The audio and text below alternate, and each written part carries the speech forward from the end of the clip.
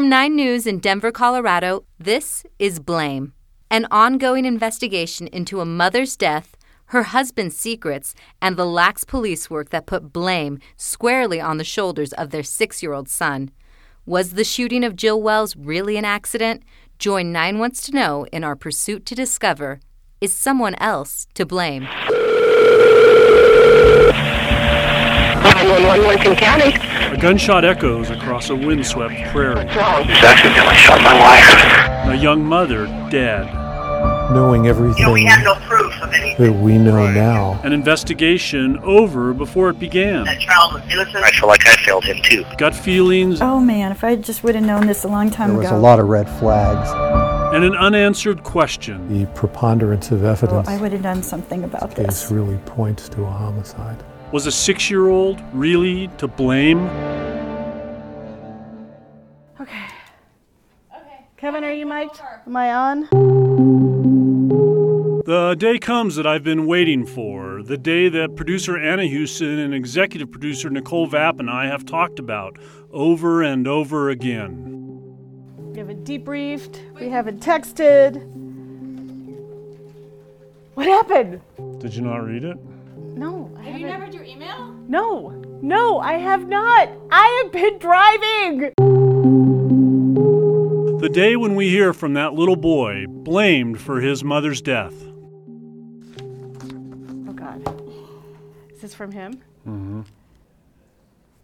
Cowboy Bob's Ranch. Yeah. Oh my God. Oh, the football. As Nicole reads Tanner's letter, we want you to hear it too. It's being read by one of our 9 News photographers, Mike Grady. Kevin, my name is Tanner Wells, the son of Jill Adair Wells and Michael Dean Wells. When I was 6, I lost my mother. At 14, I lost my father. I loved both very deeply. I have read your letter and all the documentation that was sent to me from Lynn, and am interested in seeing everything else you may have. Negligence comes to mind when I think back to that day. Now, I don't blame my parents for not watching my every move. I don't sit here and wonder what would life be like if they did. I remember the moment for what it was. The past is the past, and you can't change that. You can't rewrite history as you sit at your desk currently trying to do. Now, I don't try to tell many this story, as you can imagine. I find it hard to put trust in people. Maybe that's due to what happened during my childhood and the shortfalls of trying to depend on a father whose problems aren't just financial, but rooted in addiction. The fact is that 3 days before my birthday on March 28, 2001, I was target practicing with my parents at what we called Cowboy Bob's Ranch. I remember my mother laying down and me getting up. I grabbed my father's lever action, which for me at the time was hard to cock. At this point in my life, I had shot plenty of times. Maybe my parents felt comfortable with me handling firearms by myself. Negligence is a harsh word, but it's the truth. I shouldn't have had my hands on a gun I wasn't very familiar with without someone helping me through every step. In that traumatic moment, things can get blurry. Some details you may not remember, but the truth is, I do. Now, I can't tell you the weather on that day, or what the sheriff looked like, but I can tell you what I do remember. For so many years, I've tried to move on, but those memories come up almost every day. I remember nights running to my dad's arms and bawling my eyes out and seeing him do the same. Most people don't ever see their fathers cry. I remember feeling the tears of my father flood my shoulder as we cried together, trying to put a smile on my face when I was broken inside so I wouldn't show the outside world a damaged kid. Growing up, I remember the times where people would talk behind my back about my past. In 6th grade, I pushed a kid at recess playing football, maybe a little too hard, and I'll never forget what he said to me. He yelled, "Why don't you go kill your dad like you did your mom?" Again, I had to cry with my dad, and again I have to remember it. When my father died, I had to start over here in Missouri. And it may have been a blessing not to have to walk around with everyone knowing what happened and who was responsible. When people find out about it, I tell people that I don't remember, so I don't have to relive that event in my head when they ask what happened. And maybe that is why Julie came to you. I can understand her not asking me because I would probably tell her the same thing I tell everyone. But the truth is that in that moment, my gun fired in my hands. The picture of my mother with her head down as my father grabbed me and ran inside and put me next to my brother, and I asked why he did that. I remember talking to many people, telling them what happened to my mom, and I told them that she hit her head on a rock. But she didn't hit her head on a rock, because I killed her. Yet again, I have to remember. This comes from my heart when I tell you that you can search for anything you want, and you may find traces of past deceit and lies. You may uncover things no one wants to believe or hear, like I have my father's unfaithfulness. You can chase after any story you want to write, anything you want to show the world so you can shine a spotlight on yourself. I'm not going to disagree with what you presented. There are a lot of things that you showed that are fact, and I'm not going to debate them. But I'm going to tell you the main truth, not the story that you're trying to find under stacks of documents from the past 20 or so years. But you go ahead with your story. I'm sure you're not a bad guy, but you are digging into people's lives and conforming your own beliefs to present a false account of what has happened. As I stated before, I'd like to see what else you have. And I know my father had his troubles with addiction. I know he struggled financially, though he never showed it to me or my brother. He could have sought help for his issues, and who knows, maybe he wasn't the greatest dad when you put those facts out there. But he was the only one holding on to me when we cried together because of the grief we felt. That day, we lost one of the brightest shining spirits to walk on this earth, and my mother. But it was me, not him holding the gun. So I sit here and I remember just like I have for the last 17 years, and just like I'll have to for the rest of my life. Tanner Wells, son of Michael Dean Wells and Jill Adair Wells.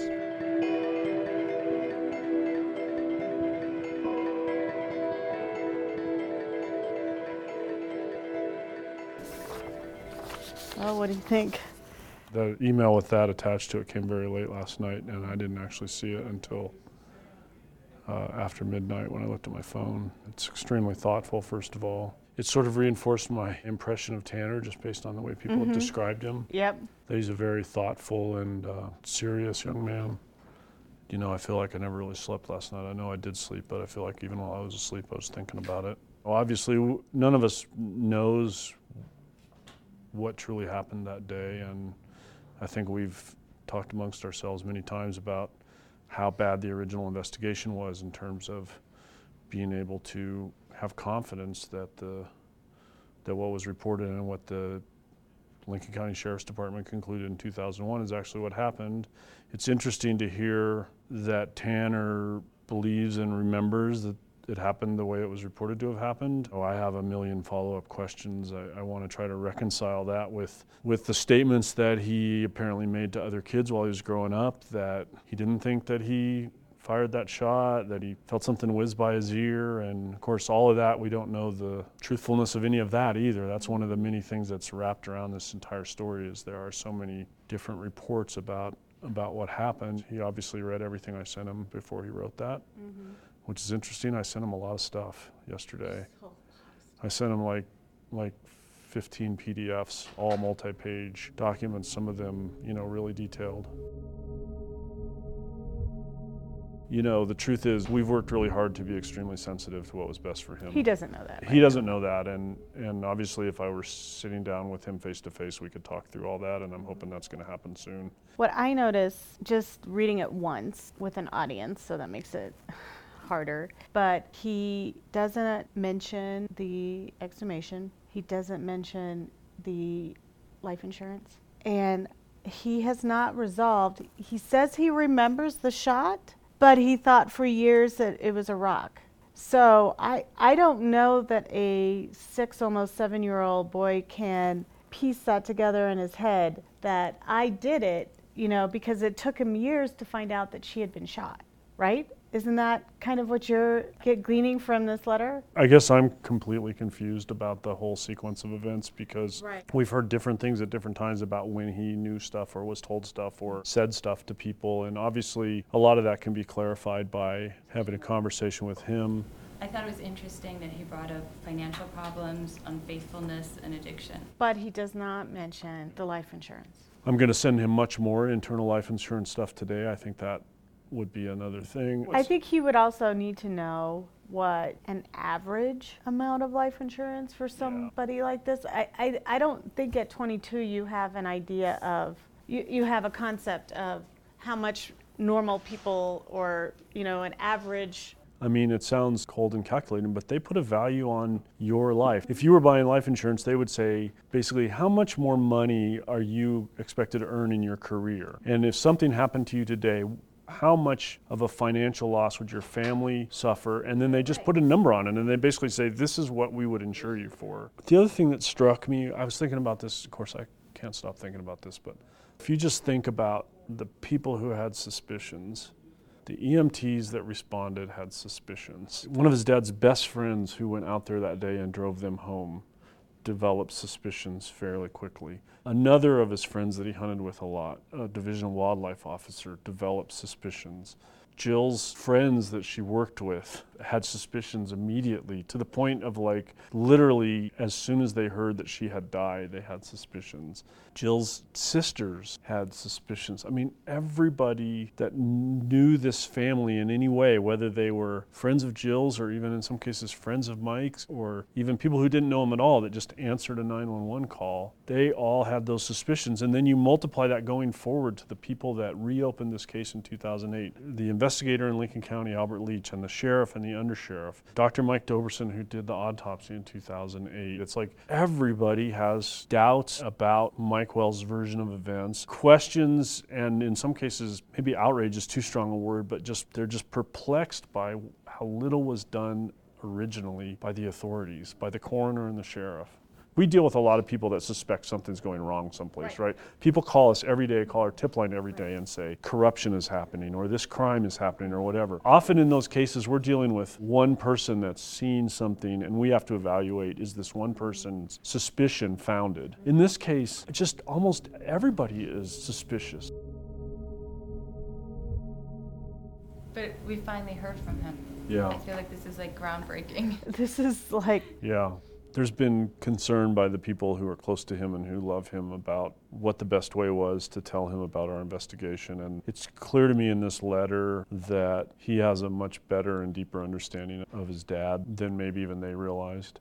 Kids don't miss much. I got an impression when he said negligence that he doesn't hold all the blame to himself. Yeah. Sees like, Right. hey, maybe my parents should have been a little like more. So that also tells me that he's thought about who's to blame in this situation, and that he's gone to places that the aunts didn't think that he had gone before. I also, like, walking away from this letter, think he's saying he's clinging to that core story. Yeah, you got a lot of stuff here, but this is the story. This is it. I'm clinging to that branch, and until there's more. And I think that's where the Doberson, that's where the experts coming in and talking about it, not just suspicions. I think he's known that there are suspicions for a long time, right? He's never seen anything to back it up. Right. When you're shooting in a fixed position like this at a target, you know, there's certain things that knowledgeable and safety conscious outdoors people do. And just the fact of letting a child shoot a gun that's too big for them. I mean, I did that when I was a kid. Both of my grandfathers were hunters and had guns. My dad was a sport shooter. He wasn't really a hunter, but I grew up around guns. And I have memories of being really little and my dad holding the gun and me putting my finger on the trigger and pulling the trigger, you know. But just from a range safety standpoint, if you're going to hand a child a gun that they haven't handled before, a gun that's oversized, and let them shoot it, that's not uncommon or improper, but the next step after he's fired the gun is to take the gun out of his hand and walk away with it, to go back and get the other gun, not to walk back and get the other gun and leave him standing there holding this gun that's much bigger than the gun that he was shooting and much bigger than a gun for someone his size can safely shoot. Negligence. Yeah, exactly. The other thing he brings up a lot is the crying. It doesn't surprise me at all that this has been an emotionally difficult thing for him over a long period of time. The other thing I've thought a lot about, because it's sort of an enduring part of journalism for me, is about human observation and memory. When I think about what Tanner remembers from this traumatic episode that happened when he was not quite 7 years old, and how just bewildering. I mean, that's the word that keeps coming to mind. Like, your world is just upside down. Your mom is gone. All these people are coming into town. There's a funeral. Right. Like, well, you form memories sometimes from what other people tell you, right or wrong. Especially at that age, are you ever fully capable of a non-biased memory? And in my case, for me, it's like I have these vivid memories of certain things. There are also things that we have photos of in our photo album. So it's like, am I remembering it independently, or am I remembering it because every 12 or 18 months over my whole life, and I've cracked open a photo album and, oh yeah, I remember that, you know. Right. So which is it? I mean, I think, you know, they always say in like crime, you know, that the eyewitness is in some cases the worst evidence. To get a better idea of the realities of human memories, Nicole, Anna, and I sat down with Dr. Max Wachtel. He's a forensic psychologist. We talked to him on an earlier episode about the things we ought to be thinking about as we pursued this story. The things that might be difficult for Tanner that we should be mindful of. What do we know about how they're formed, how accurate they are, how they're manipulated if they are? The thing that we know very strongly about childhood memories as adults is that they are all wrong. It's called episodic memory. Our brains are really bad at it. And what we think happened is almost never what happened. You know, it's always based in some sort of truth, but we get a lot of the details wrong. Personal example I have is from when I was 4. I have this very, very vivid memory of going to a mall with my mom in Michigan, and we moved from Michigan shortly after that. And I didn't go back and ever visit this mall. But I had this vivid memory of going and looking at a huge fish tank, kind of in the middle of the mall. It was, just a big weird fish tank, and I loved it. So I was like standing there watching the fish swim, and it was really cool, and I was excited, and I was talking to my mom about the fish. This is a very strong early memory for me. And it turns out that it was a bird cage. Really? And there were a bunch of birds in there. And how do you know this? My mom told me later. She was like, no, that was a bird cage. How do you know your mom's memory is accurate? I don't know. Maybe it was a fish. I tend to trust my mom's memory as, how old was she then? She was in her 30s then as compared to mine at age 4.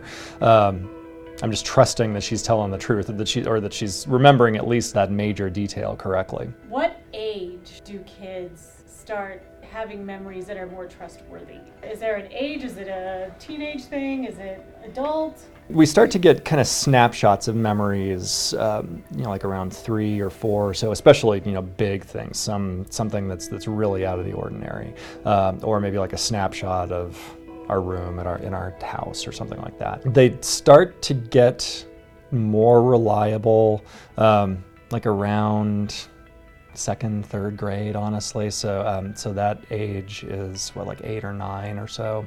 It's older than you think. That doesn't mean the kids don't have memories from before that, but they tend to be pretty unreliable. And even after that, they tend to be pretty unreliable. And to be honest with you, even episodic memory, those memories for episodes that occur in our lives, even as adults, we aren't all that great at it, at forming those new memories and keeping them intact. There's a lot of really interesting research that looks at, like the more that we access one of those memories, like like thinking about an eyewitness account. Somebody witnesses a bank robbery and they see the robber come out wearing a blue shirt. The more times that person accesses that memory, the more unreliable it gets. It doesn't help kind of lock it in place, lock the reality in place. It actually gets more unreal the more times that person thinks about it. And then eventually, the shirt turns into a green shirt instead of a blue shirt, and it's 2 robbers instead of 1, and they're both holding guns instead of knives, and they aren't wearing masks when they really were. The major changes happen, even to adults. It's kind of amazing that we have great memories, great ability to remember things, but episodic memory is really, we aren't good at it. How does trauma play into that? Is it more accurate or less accurate? Traumatic memories tend to be more vivid because they are so shocking and so out of place. It's just kind of natural for our brains to latch on to them. So we tend to remember a lot about traumatic events until you get to a certain point where maybe you completely, like if it's horribly traumatic, like a sexual assault or something like that, you can actually dissociate and your mind goes somewhere else and you don't remember anything about it. But typically with traumatic events, your memory is much more vivid, but it's not necessarily any more accurate. Younger kids are also more susceptible to outside influences. It's extremely easy with kids to implant false memories. In fact, one of the interesting kind of techniques that that police interviewers who are trained to interview children, especially young children, about like a sex assault or a murder that they've witnessed or whatever, in order to not kind of cue them and implant a false memory, is that they will figure out how suggestible the kid is by asking a question like, do you see that bird up there in the corner? And they'll ask it a couple of times. There's obviously no bird flying around in the corner of the room, and some kids will be like, no, there's not a bird up there, but a lot of them will say, yes, I see the bird. And then 20 minutes later, yeah, I remember when that bird was flying around the room. So that's just a signal of how easy it is to either on purpose or accidentally implant a false memory into a kid's head. There could be an innocent implanting of a memory. Absolutely, yeah. I think we probably do that all of the time without really meaning to. But just by asking a leading question, or we think something is right, so we tell somebody this is how it happened, and then they really believe it. Yeah, so that we can absolutely do that by accident. I would guess that kids are susceptible to manipulation by an adult. Yes, absolutely, and it doesn't matter. If the adult is a person in a position of trust, or if they are a complete stranger, the kids kind of tend to believe what adults tell them. I'd like to talk about this letter that Tanner wrote to me after being told about the investigation we were working on. My first thought is that I'm impressed with Tanner. He seems like a smart, thoughtful person. I want to say kid. He's not a kid anymore. He seems like a smart, thoughtful person who is open to thinking that things may not have been ideal. The letter is interesting because he's not defensive, but he's also pretty clear that that his version of events is going to remain his version of events, regardless of whatever anybody might tell him. He has a pretty realistic view of his dad. It sounds like he loved his dad, but knew that he was a flawed individual. He seems like he's in an interesting place because for somebody who seems like he's going to really stick to that story as strongly as he wants to, I would expect more anger and defensiveness, and it didn't seem like that was there from the letter. Thoughtful was the word that came to mind after the first time I read it. Was like, that's a really thoughtful letter that he wrote in a fairly short amount of time, like in a matter of hours from first hearing from me. Yeah, see, that's impressive because I didn't realize that it just took a couple hours. That seems like something that it would take like weeks or months to get to.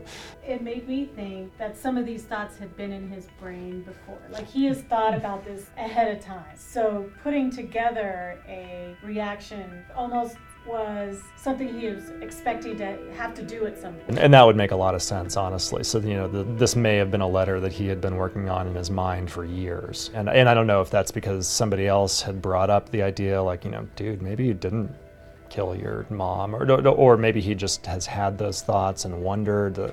But you're right, that he could have been thinking about this for a long time. I find the opening and closing lines very interesting because he seems to be wanting to tell us who he is. He says, "My name is Tanner Wells, the son of Jill Adair Wells and Michael Dean Wells. When I was 6, I lost my mother. At 14, I lost my father. I loved both very deeply." Then he goes on to talk about the letter, and his last sentence is, or not really sentence, but he signs off, "Tanner Wells, son of Michael Dean Wells and Jill Adair Wells." I just find it really he was very specific to say who he is both at the beginning and at the end. And I don't know if there's any meaning we can take from that, but it was very deliberate.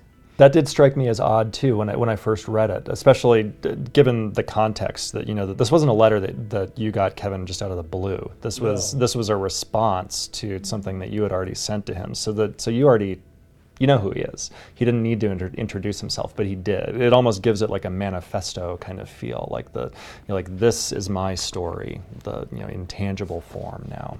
I was struck by the fact that the first time he lists his mom's name first and his dad's name second, and the second time it's the other way around.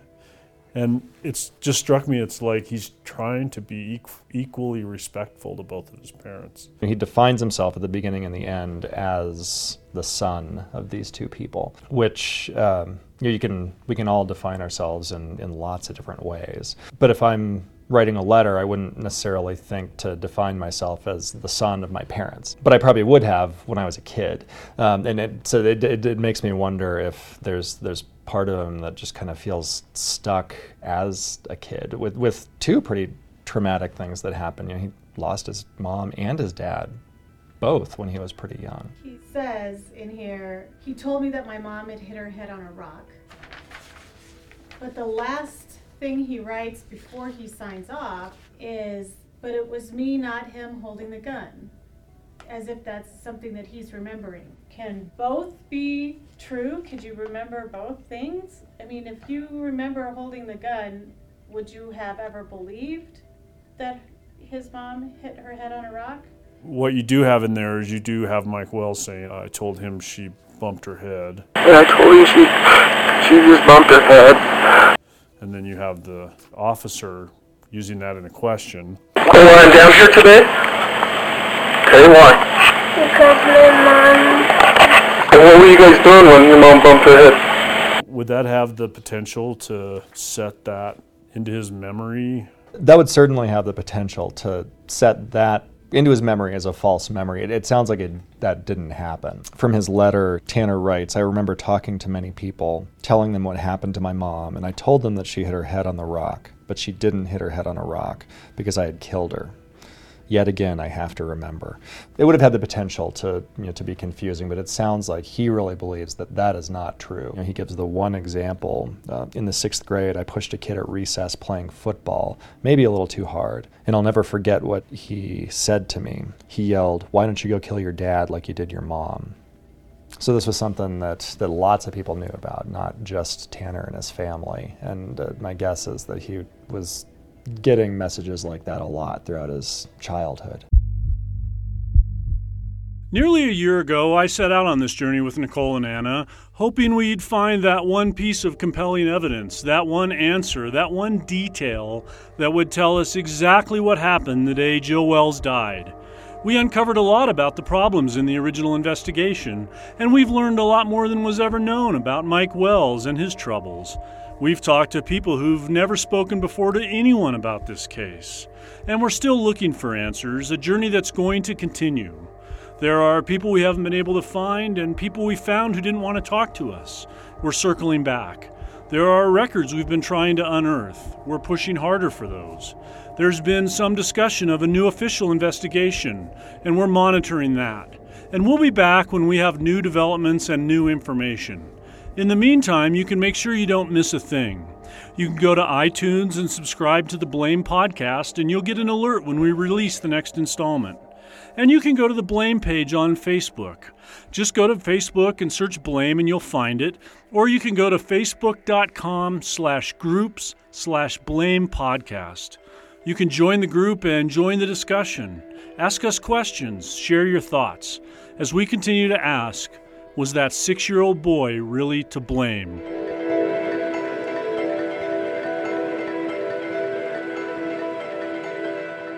Blame is a production of KUSA TV, 9 News, and Tegna Media. Nicole Vapp is executive producer, Anna Houston is the producer and editor, and I'm investigative reporter Kevin Vaughn. Find photographs, police reports, maps, and other evidence on 9news.com/blame.